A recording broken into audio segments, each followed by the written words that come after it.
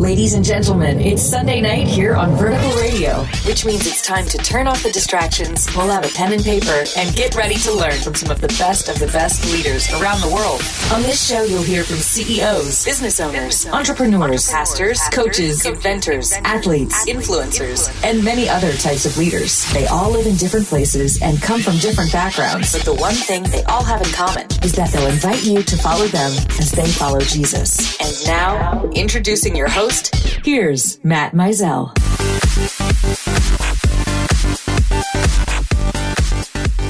Well, welcome to another episode of Leader Worth Following. This is Matt Mizell, and tonight I've got a friend on the line, and he is an author. He is a solid Christian man. I'm grateful for his willingness to come and share his experience and his insight. And there's some stuff he's got coming up on the horizon that I'm excited to kind of dig into. So it is my pleasure and distinct honor to introduce to you Ron Price this evening. Ron, what's up, buddy? Matt, it is so good to be with you. It is my honor, my friend. I'll see your honor and I'll raise you one. How's that? Hey, I appreciate it. Hey, so Ron, on this show, Leader Worth Following, I'm always trying to find different people who are solid Christian leaders, who are inspiring people and motivating people to follow after Jesus and invite other people to follow after them as they follow Christ. This is what Paul talked about in 1 Corinthians. And so this is something that's just a passion of mine. So most people, perhaps some people know who you are, Ron, but not everybody does. So give us a little bit of history and a background as far as who you are, what's your story, what's God doing in your life right now?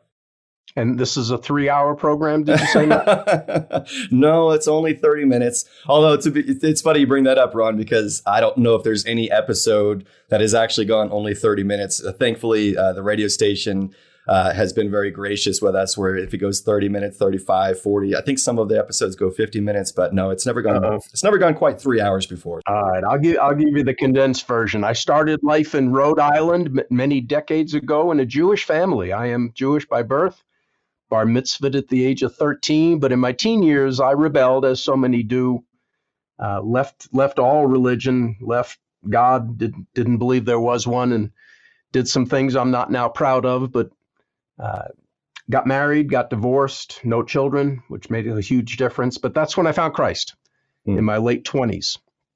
And he did some radical changing in my life. He took away the temptations to do things that were not good for me. He introduced me to a lady with whom I'm going to celebrate my 40th wedding anniversary in December.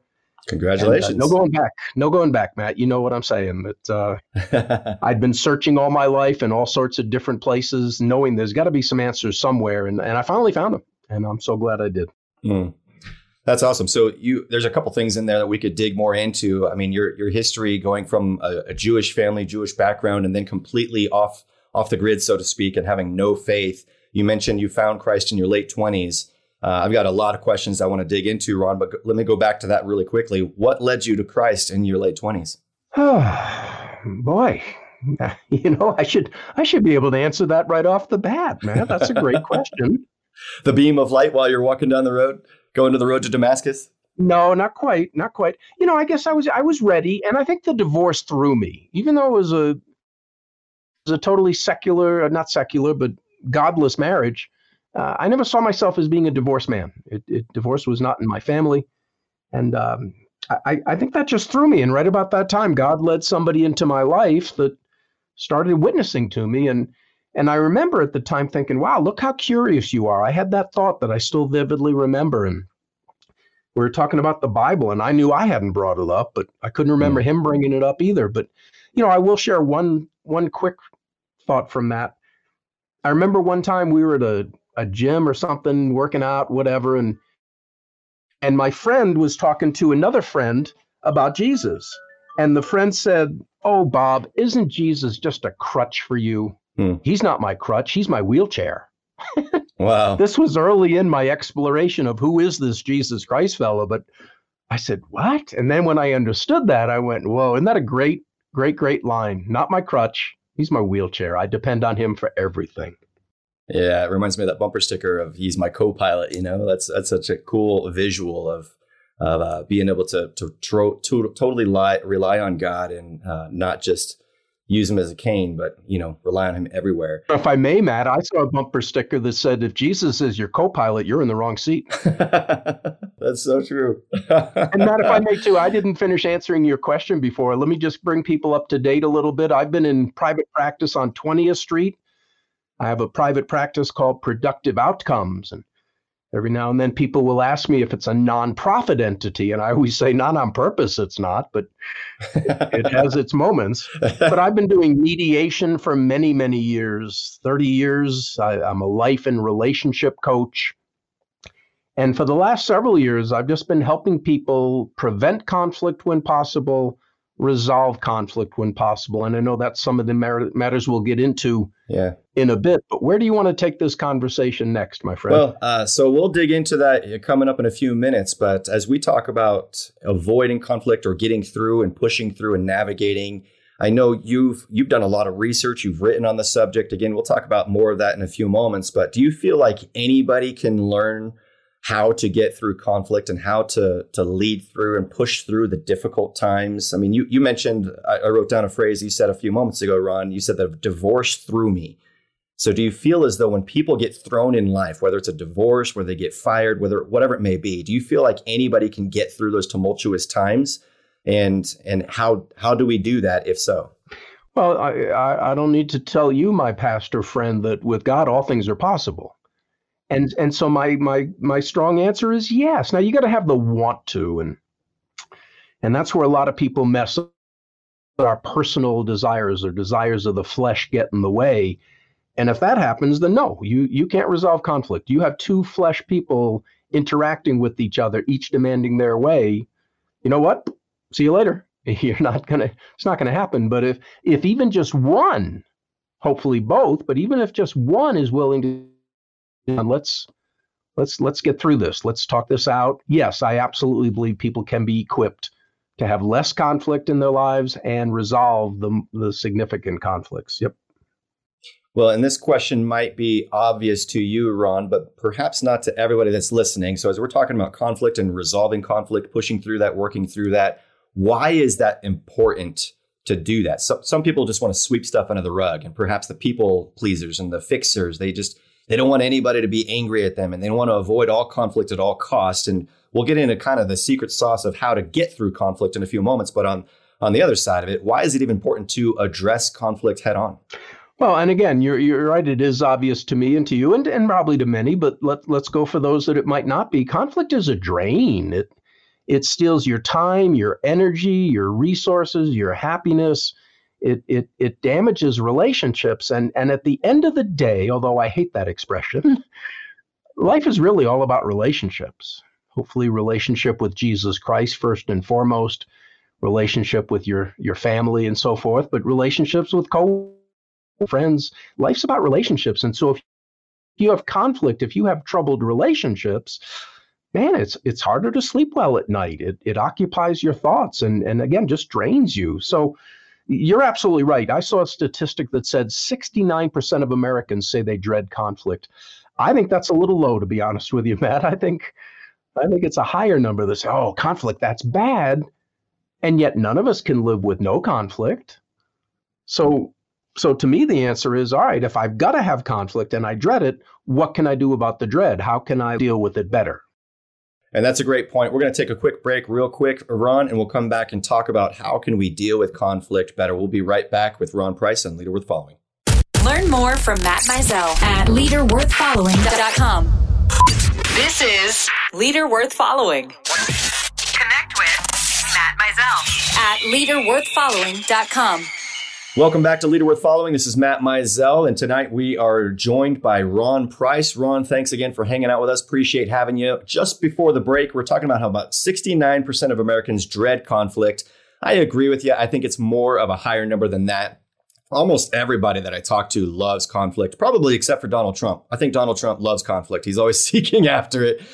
We were talking off the air just a moment ago how we've gone through a tumultuous time in our nation recently. And perhaps that's part of it. This isn't really the direction we were going to go in the conversation necessarily, but have you seen in the politics playing out, or perhaps in the headlines? Have you seen how conflict is something that some people pursue and some people avoid? Yes, absolutely. And we might get into this a little bit later as well. But here's something that I firmly believe. If I'm at peace with myself, Matt, I can be at peace with you. I can be at peace with others. If I'm at peace with myself, then it's okay if you have a different opinion than I do. I don't have to take that as a threat. But if I'm not at peace with myself, then how can I possibly be at peace with others? And I think that says an awful lot about what's going on in our world today. In fact, we'll use this as a teaser. That's a chapter in a book we're going to talk about in the next segment. Okay. Well, now I'm intrigued. I'm sure other people are as well. So you said, Ron, if you're at peace with yourself, then you're good. Even if people disagree with you, would you say that the lack of peace that people have for themselves is based on an insecurity or based on past trauma or what people said or think about them? Where does a lack of peace come from when people are struggling with conflict? Well, and again, yes, Dr. Robert Firestone and Dr. Lisa Firestone coined a term, the CIV. And Matt, you listen to the CIV on occasion. I listen to it. All of our listeners listen to the CIV, the critical inner voice.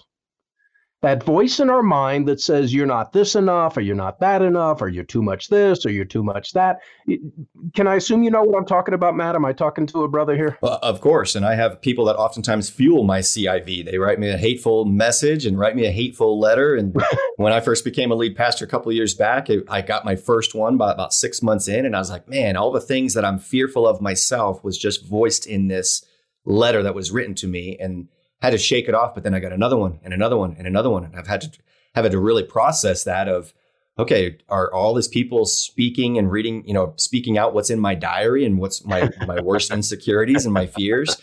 Or do I look at my life as though I'm a child of God? And do I listen to what he has to say about me as opposed to these haters out there? Yeah. To be honest with you, Ron, that's been a journey. It's been a struggle, and it continues to this day for me of, do I listen to the CIV, perhaps the enemy's voice, perhaps lies from other people?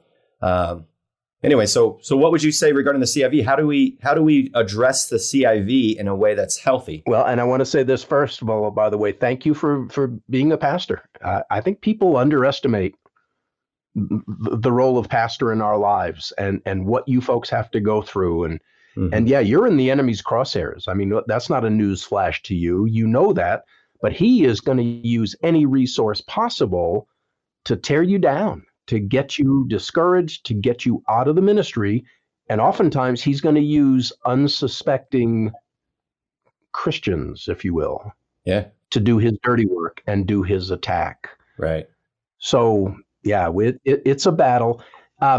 One thing that I'm getting better at, I'm realizing that life is a battle of 3-on-3. Life is a battle of 3-on-3. Now, most people think basketball, and that's fine. But it's the world, the flesh, and the devil against the Father, the Son, and the Holy Spirit. And Matt, I've read the back of the book. We win.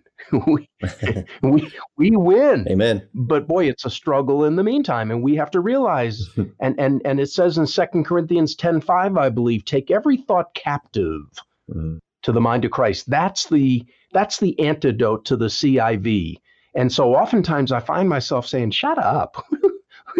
Who are you talking to? Or I'll say, wait a minute, is that flesh or spirit? That's flesh. All right, disregard it. Yeah. Take it to the recycle bin in my mind and delete it as soon as possible. But we have to be careful what we're feeding our minds and our spirits, of course, and who we're listening to. Because if we're not careful, once we let a negative, ungodly thought come into our mind, if we feed it and let it fester, look out. So how do you determine or decipher if you're getting this kind of thought from the CIV, the critical inner voice, how do we know if that's from the Holy Spirit or if that's perhaps from the enemy?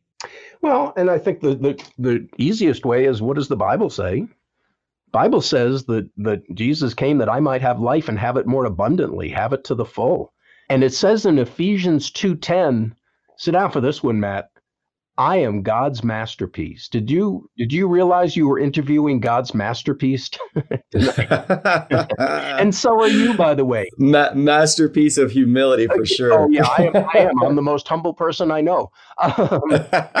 Sorry, terrible joke. But seriously, if we really believe who the Bible says we are, that we are children of God, that God, the Heavenly Father, loves us, each individually, as much as he loves his own son, Jesus Christ. Right. Boy, wrap your mind around that one for a few moments. And if we can really grab that, there's no stopping us in terms of fulfilling the great and being about God's business. That's why the enemy spends so much time trying to tear us down so that we won't grasp who we are in Christ. Yeah. And I want to be careful now. I don't want to come across as, hey, I've mastered it, everybody be like me. No, it's a nonstop struggle, but it's a struggle worth fighting and a struggle we will win. You know, Ron, I'm guessing there's somebody listening, perhaps many people listening right now, that just heard you say you're God's masterpiece and we are all God's masterpiece, and that could be something that they needed to hear right now. I hope so. And by the way, let me clarify that. It's Ephesians 2:10. Most people remember the verse, we are God's workmanship, which is fine too. But in the New Living Translation, that's the actual translation. We are God's masterpiece. Yeah. Based on that verse, years ago, I made a shirt that says, I'm God's favorite. And on the back of the shirt said, and so are you. Yeah, there you go. Oh, I like it. I like it. Yeah. So, gosh, man, there's so many different directions we could go with that.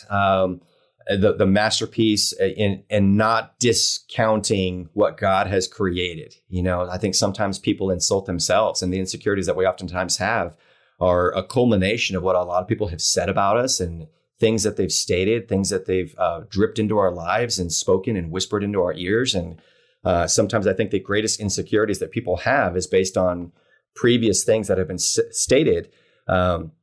Yet I think a lot of people struggle with Ephesians 2:10 of, well, that's referring to other people, but not to me. Yeah. Because look at this wart and look at this scar and look at this thing that I see in my life. Right. There's no way that I'm a masterpiece.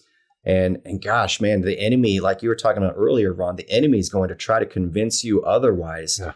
And I think in my assessment of having been a pastor, 12 years or so, only a lead pastor for the last couple of years. But I think this is one of the things that people struggle with the most, is that what God says in Scripture applies to other people, but not to me. Yeah. Somehow I'm exempt, and somehow I'm not good enough, and somehow, God loves other people more than me. He loves the professional, quote unquote, professional Christians and the pastors and the missionaries, but not me. Yeah. So to further encourage the person who's struggling right now, Ron, and the person that's really in a dark place, how would you try to encourage them to listen to the Ephesians 2:10, to listen to Scripture in general and say, God's saying this, he's speaking this to you? Yeah. The first thing I would say to that, Matt, is to realize you're not alone. You're not alone. The enemy's, one of his great tactics is to divide and conquer, to get us thinking, oh, yeah, God loves everybody else, like you said, but he couldn't possibly love me. We all hear that voice from time to time. You're not alone. And by the way, another reason I think that's so common, most of us can think back to childhood when we were ridiculed by other kids, yeah, or even by teachers or whoever. We were put down, and that early in life, we began to believe, well, I don't have what it takes. Others do, but I don't. And unfortunately, we can be decades past that. But those wounds were so deep, they become a part of who we are. And that's why we have to be spending time in the Word. We have to be turning off the news from time to time, which is so depressing and negative. And we need to be filling our hearts, our minds, our spirits with the love of God and counteracting all the negativity that is true. None of us are perfect, but none of us have to be perfect. We're perfect by the shed blood of Jesus Christ. Yeah. That's all God cares about. That's all we can care about, or should. And, I think some people listening to this right now might open up their Bible every so often because they check the box because they feel like that's the right thing to do as a Christian. Yeah. And they don't go to God's word for the replenishing and the refilling, like you're talking about, Ron, the living water, like Jesus talks about. They go to it because this is what I'm supposed to do, but not because I love it. I would compare to when I was in college, even when I was in high school. I remember when I was going through my education, I was going through education, doing homework, doing my assignments because I wanted a grade. I wanted the A. Right. But I didn't really care about education. I didn't really care about learning. And ironically, it wasn't until after I graduated from college that then I discovered I have a passion for learning. I want to be a student for the rest of my life. For so many years, I couldn't wait till I was done with being a student. And now I want to go back to being a student, and I'm not getting a grade anymore, but I want to learn. I want to read. I want to soak up. And I would compare that to how many people, I think, look at God's word. They look at God's word because my pastor, my leader, my mentor told me I'm supposed to be in God's word, but they're doing it out of obligation, not because they really want to be filled with the life-changing, life-fueling, filling, Holy Spirit of God filling them up and counteracting the lies from the enemy and from the world. So I would encourage people that are listening right now, if you're not getting into God's word because you're being filled, change your heart, change your perspective, allow God's word to fill you up and counteract some of those lies that perhaps have been spoken from all the way back from your childhood on, and allow it to fill you and fuel you. And don't look at it as homework. Don't look at it as an obligation. And, on that note, Matt, if I may, I have no disrespect for the King James Bible or people who swear that that's the only Bible there is. They say the Bible that the Apostle Paul used is the Bible for them. Or guess what, folks? Paul didn't read the King James version of the Bible. It's a very beautiful translation. It is poetic. Some of the renderings are just magnificent. But you know what? If you're struggling with that, get a modern day translation. There are, I was going to say hundreds of them. I think there are. Yeah. Find a translation. Now check it out. Some are less creditable than others. Check with your pastor or your spiritual leader. But find a translation that you can read, maybe even a paraphrase. That don't use that as a study Bible, perhaps, but as an inspiration, absolutely. Find one that you're more comfortable with, and then just set aside time. Hey, I'm going to be in God's word and let him transform me from the inside. Yeah. And you mentioned earlier, Ron, you mentioned a translation, but I'll go back to that for people who are curious of, okay, I'm reading the King James. I'm digging into the KJV or the New King James. What would you recommend as far as a translation? Well, again, I like the New Living Translation. I will tell you that I believe it's written to a fourth grade mentality, a fourth grade education. Please don't ask me why it's my favorite version of the Bible. But again, there are some verses in the New Living Translation. I say, oh boy, is that really accurate? So it's nice to compare it with other translations and make sure you're getting the whole complete picture. Use a thesaurus. I don't know thesaurus. What am I trying? Concordance. I'm not that deep of a scholar. I got to be honest with you. I don't speak Greek or Hebrew. But set aside a desire. Lord God, I want to understand your word. You help me. And that's a prayer he loves to answer. Amen. Amen. I most often teach out of the New International Version, the NIV, but my preference for reading just with my time with God is also the NLT. Is it? Okay. In fact, it's so funny because I very rarely use a paper Bible anymore. I've got the YouVersion app on my phone and my iPad, so they sync together with my notes and whatnot. So more often than not, I'm using that. Right. But the only paper version of a Bible that I actually still use is an NLT. And yeah, I agree with you. I didn't know it was a fourth grade level. Maybe that says something both about you and me, Ron. We'll keep it our secret, Matt. How's that? Yeah, we won't tell anybody live on a radio station or podcast. Yeah. All right, Ron. Well, we're going to take one more quick break on the when we come back from the break. I do want to dig more into going back to the idea of conflict. What are some of the ways that we can pursue getting through conflict and working well with conflict? You also have a book that you're coming out with. In fact, it's already out. So I want to dig into that a little bit right when we come back with Ron Price. Spread the encouragement and share on Facebook. Tag a friend. Learn more at leaderworthfollowing.com. This is Leader Worth Following. Want to be a leader worth following? Get free leadership training at leaderworthfollowing.com. Welcome back to Leader Worth Following. This is Matt Mizell, and today we are talking with Ron Price. We're talking about all sorts of different things, Ron. We're talking about conflict. We're talking about politics. We're talking about all sorts of different things in this particular episode. But I do know that you have recently come out with a book. Tell us the title of your book. In fact, you have a couple books, so tell us the title of your books. Well, it's the third book in the series. The first one was Play Nice in Your Sandbox at Work. I self-published that in 2016.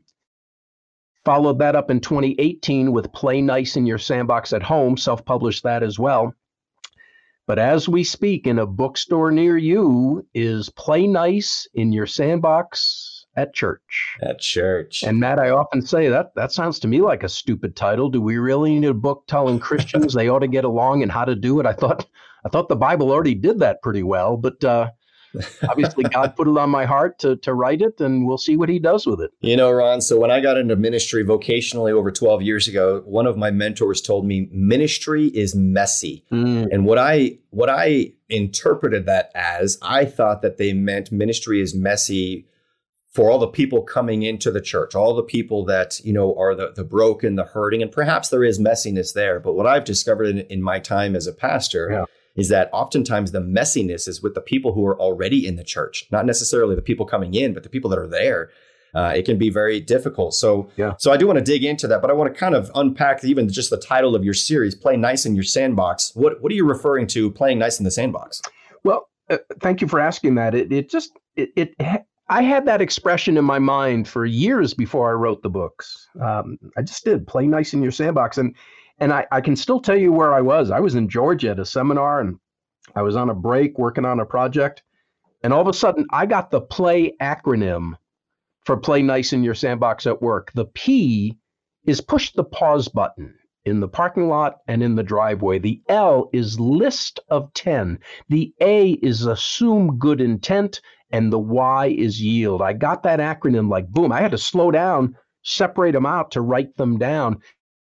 So in each book, the play is a 4-step model for how to prevent trivial matters from blowing up on you and becoming a thing you don't need, want, or deserve. The play, each letter stands for a specific tool, tip, or technique. The nice, how do you address productively those significant differences that you are going to have with other human beings with whom you interact on a regular basis, be it at work, at home, or at church. So the play, prevent conflict; the nice, resolve conflict. It's get along. I often call what I teach relationship CPR.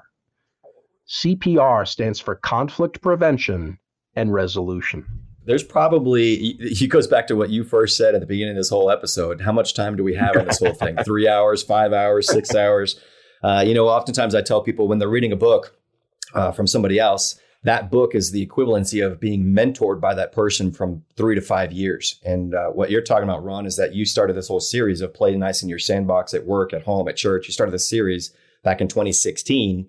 So it's been multiple years that you've been investing in this concept of play.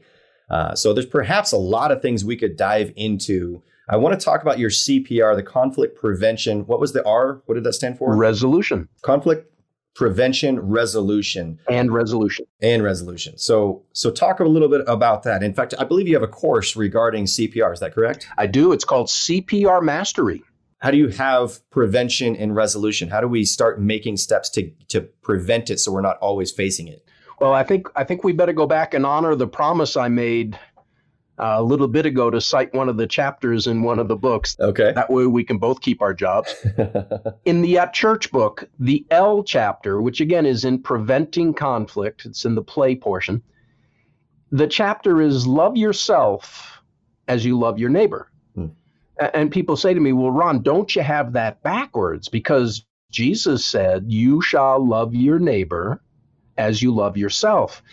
And that's true, Matt, but that's the problem. As we talked about briefly earlier, if I don't love myself, then that's how I'm going to love my neighbor, not very well. And so if you find yourself getting upset with somebody else, boy, just stop. Just stop. Take it to the Lord in prayer. In fact, that's the P in the Play Nice at Church. Pray, pray, pray. It is difficult to be in conflict with somebody who you are earnestly praying for. And not just praying, oh, Lord, please bless so-and-so. No, Lord, please give so-and-so a double portion of your grace. Give him or her, double whatever you give me of grace, of mercy, of love, of compassion, of understanding. Whatever you want for yourself, pray a double portion for your, quote, adversary. They won't be your adversary much longer. Your attitude toward them will change. Their attitude toward you will change. Now, 100% absolute guarantee? No, come on. We deal with some people, man. This is another thought I bring up in my books. Hurting people are going to hurt people. Mm-hmm. Can I say that again for emphasis? Hurting people are going to hurt people. And we are surrounded by hurting people. Mm-hmm. Matt, right now, there are parts of your life that are distressing you. I know that's true. I know it's true of me and everybody who's listening. We're all hurting in different ways at different times. And when we're hurting, we're not going to be at our best. We're going to take it out on somebody else. So that gets to the A chapter in At Work. Assume good intent.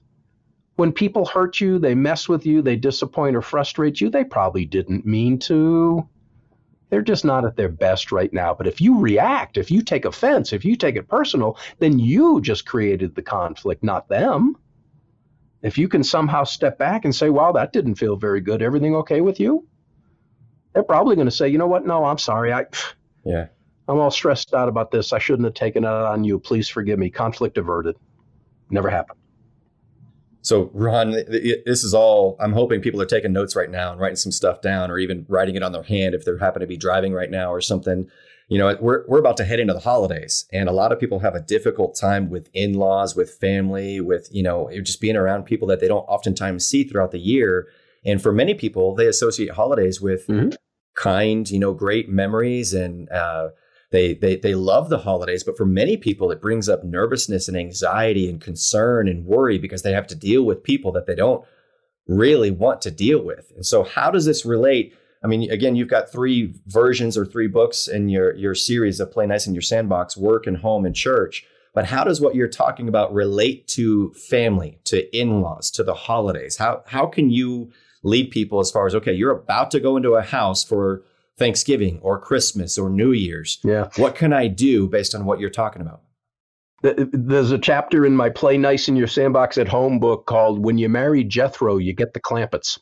That's not, I didn't come up with that. A guy named John Van Epp came up with that, but I love it. And yeah, dealing with in-laws and even biological family members can be challenging at times because, again, while the holidays are joyful, as you just said, they're also stressful. You know, there's preparation and we got to get ready and, you know, arrangements have to be made. And now, especially with COVID added in, my goodness, look out. Right. A couple of things. One, the P in the Play Nice at Work book. And by the way, real quickly, 100% of what I wrote about at work applies at home and at church. 100%. Probably 80% of what I wrote about in Play Nice in Your Sandbox at Home applies at work and at church. And probably 50% of what I wrote about in church has applicability at work and at home. Because, again, relationships are relationships. But in the At Work book, the P stands for push the pause button. And I tell a story in there of a time I went to Walmart on Christmas Eve. Matt, I'm not near as bright as you thought I was. What can I tell you? Well, I learned that from the NLT version earlier at 4th grade level. So thanks. So I needed something. It was about the middle of the day. It wasn't at night, but I needed something. And I went to Walmart. Matt, I've never seen a parking lot more full of cars than that day. It was packed. And before I got out of my vehicle, I turned it off and I had a self-dialogue that went something like this. You are about to go into a building with hundreds, if not thousands, of idiots, jerks, maniacs, people all stressed out and frazzled and exhibiting anything but holiday cheer. And I said, you can join them if you wish, or choose your attitude and choose to not get sucked in to that negativity, that hostility and bitterness. What do you want to do? I said, well, let's try that. All right, ready, break. I walk into Walmart. Matt, I'm not in Walmart 30 seconds before I realized, yeah, I was accurate. You could just see it on people's faces. They're frowning. And I just started smiling at people. I started saying, oh, after you. Oh, let me get that for you. Merry Christmas. I was Mr. Rogers in the neighborhood, Matt. I was Mr. Congeniality. And I left Walmart with a feeling of joy on Christmas Eve. Now, I don't ever want to go back to Walmart on Christmas Eve any year ever again. But the lesson I learned, if I hadn't chosen my attitude, somebody was going to choose it for me, and I probably wouldn't like it.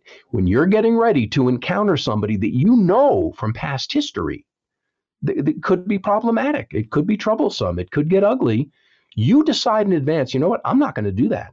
I'm not going to do that. I'm going to choose my attitude. I'm going to smile even if I have to grit my teeth. I'm going to assume good intent. I'm going to give them benefit of the doubt. I'm going to do my part to make this a joyful occasion. Well, guess what? Your chances of success go up because you're choosing your attitude. Does that make sense, Matt?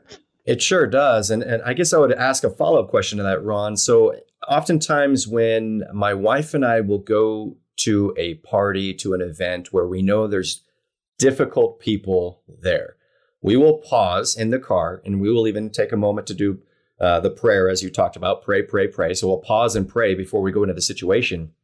And I feel like in those moments, we are doing what you just described. I'm choosing joy. My wife is choosing joy. And then we go into what I would just call the lion's den. And in the lion's den, my smile, as you talked about your example from Walmart, my smile after 30 minutes, 60 minutes, 90 minutes begins to wear off. And even though I'm trying, I'm beginning to slip down a slippery slope saying, see, I told you these people are hard to love. And see, this is difficult. And even though I go in with game face, I tend to not be able to keep it on the entire time. And then I hit my lid and I'm like, I'm out, I'm done. So how can we keep choosing joy? I mean, if you're staying in Walmart, going back to your analogy and your story, for hours upon hours, or perhaps even a weekend or days or weeks on end, especially when it comes to relatives in the holidays where you're there for days, not just moments, how do you keep choosing joy over and over and over? You know, there's lots of ways we can go with that, Matt. Let me just give you the one that jumps to the top of my mind. I wrote a chapter called Button Guard. And in Button Guard, I challenge people to think of who pushes your buttons, who gets under your skin or on your nerves, who irritates you. So that's the first step, is you identify the types of people, braggarts or misers or know-it-alls, or what types of people typically push your buttons. In a family setting, you could say, you know, Cousin Harry or Aunt Sally or whatever. You could have an individual in mind. The next step is you give them a name, and a polite, courteous name, because it might sneak out in public. And then, Matt, you own them, not in a negative way. You've disabled, I should say, their ability to push your buttons. So real quickly, I tell the story of I drive too fast. I drive faster than others, and I often find myself in the left lane of traffic behind a slower driver. Boy, that used to, my blood pressure would go up, my teeth would grit,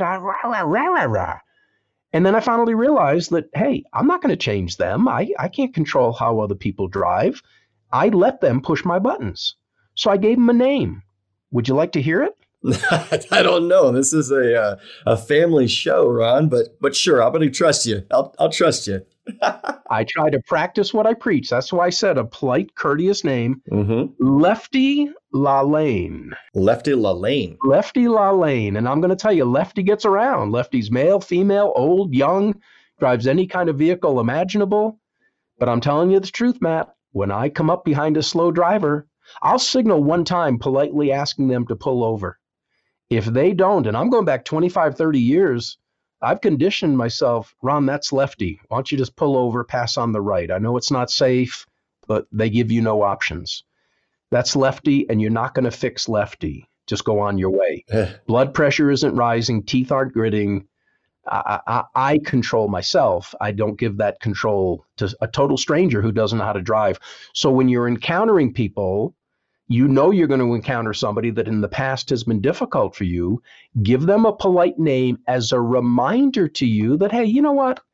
They're probably not doing it on purpose. And even if they are, I don't have to react. I can control my emotions.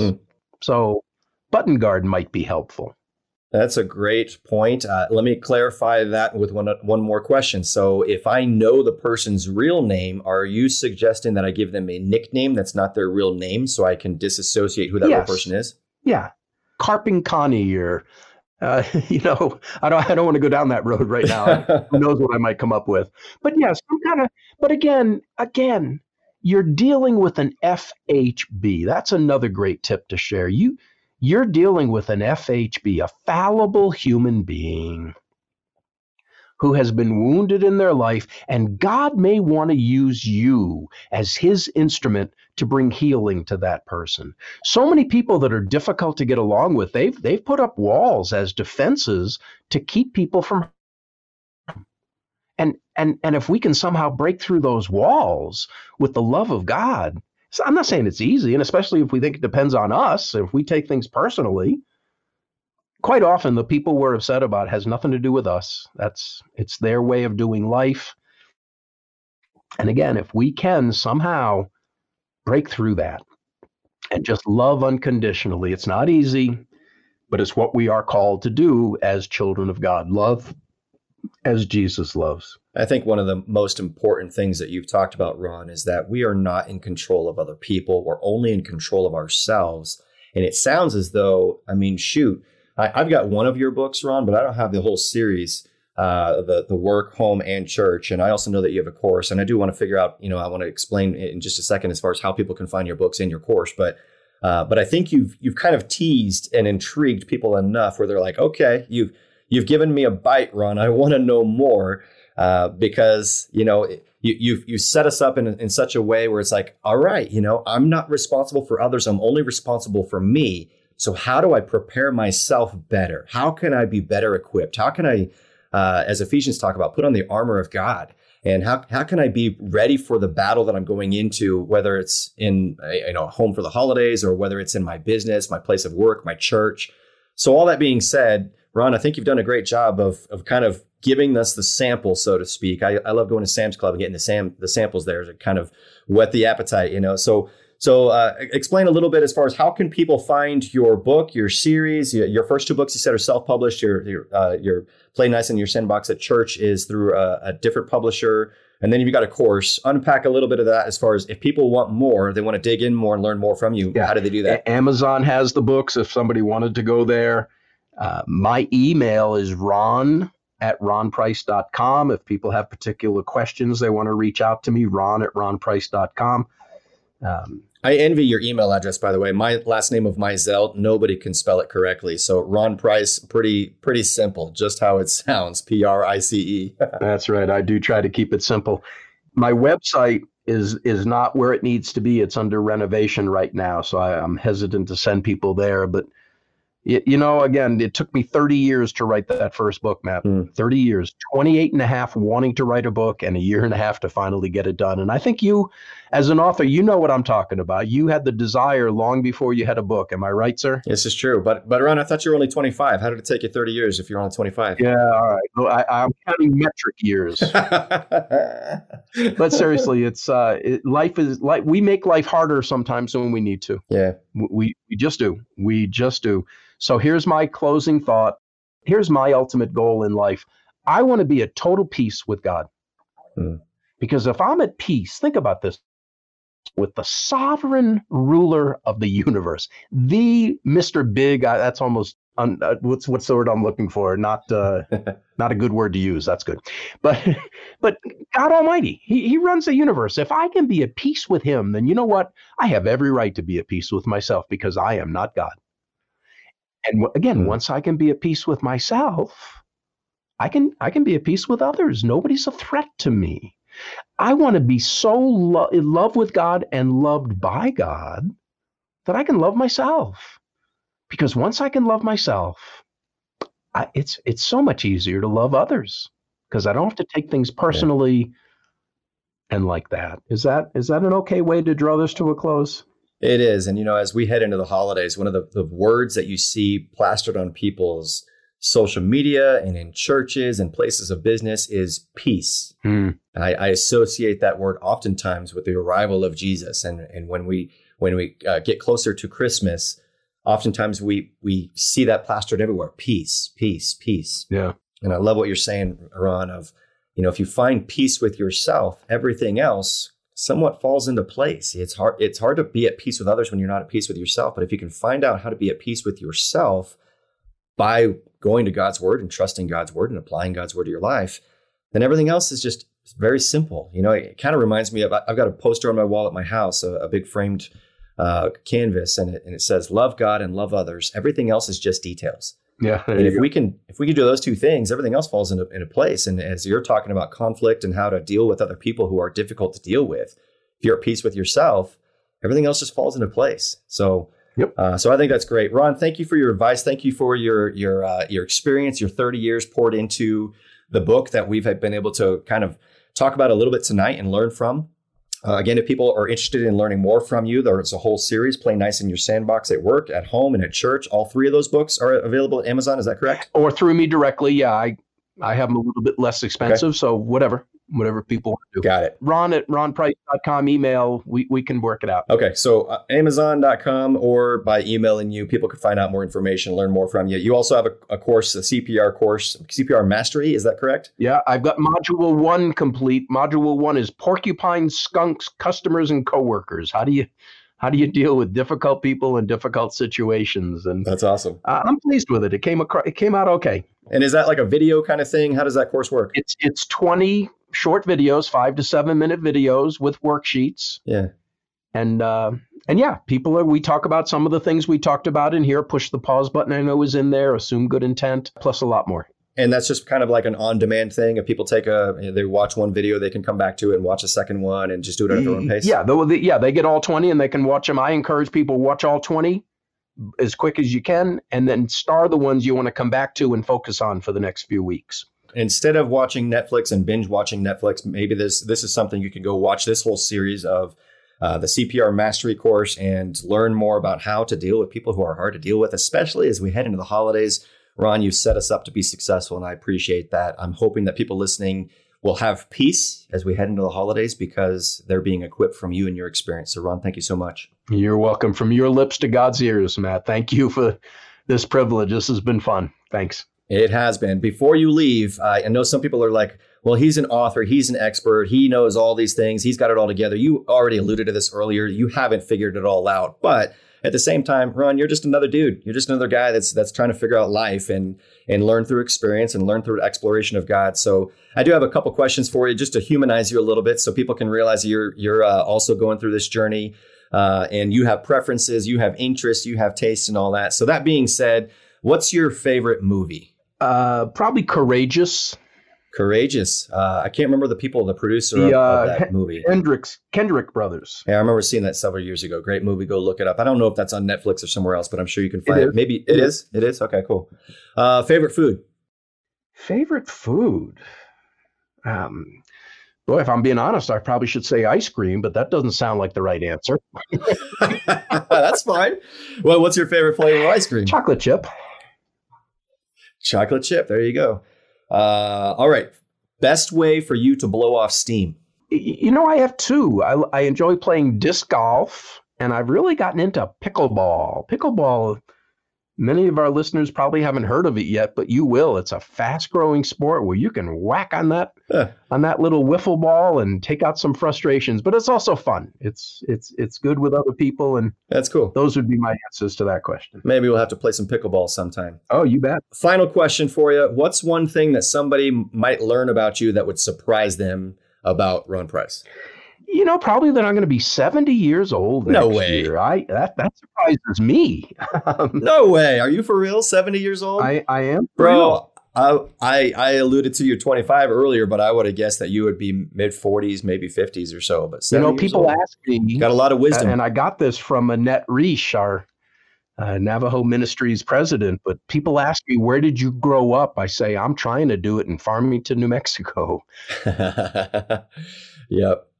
That goes back to my earlier point of wanting to be a student for life. And I feel that's you too. Well, Ron, we got to cut it off. I know we could spend another 3 or 4 hours just hanging out and learning, but I appreciate your willingness to come in and invest in us tonight. We kind of talked off the air a little bit about how this is useful for me, and I enjoy learning from other people. And if anybody else has learned from you along the way too, then that's just icing on the cake for me. So, Ron, thank you for your personal investment in me. Oh, Matt, you're so welcome. Thank you for the privilege. Very welcome. All right. Well, this has been Leader Worth Following with Ron Price. Have an excellent evening, and we'll see you next week. Leader Worth Following, produced by Sean Kelly and Devin Neely. Special thanks to this week's guest. For more information, visit leaderworthfollowing.com.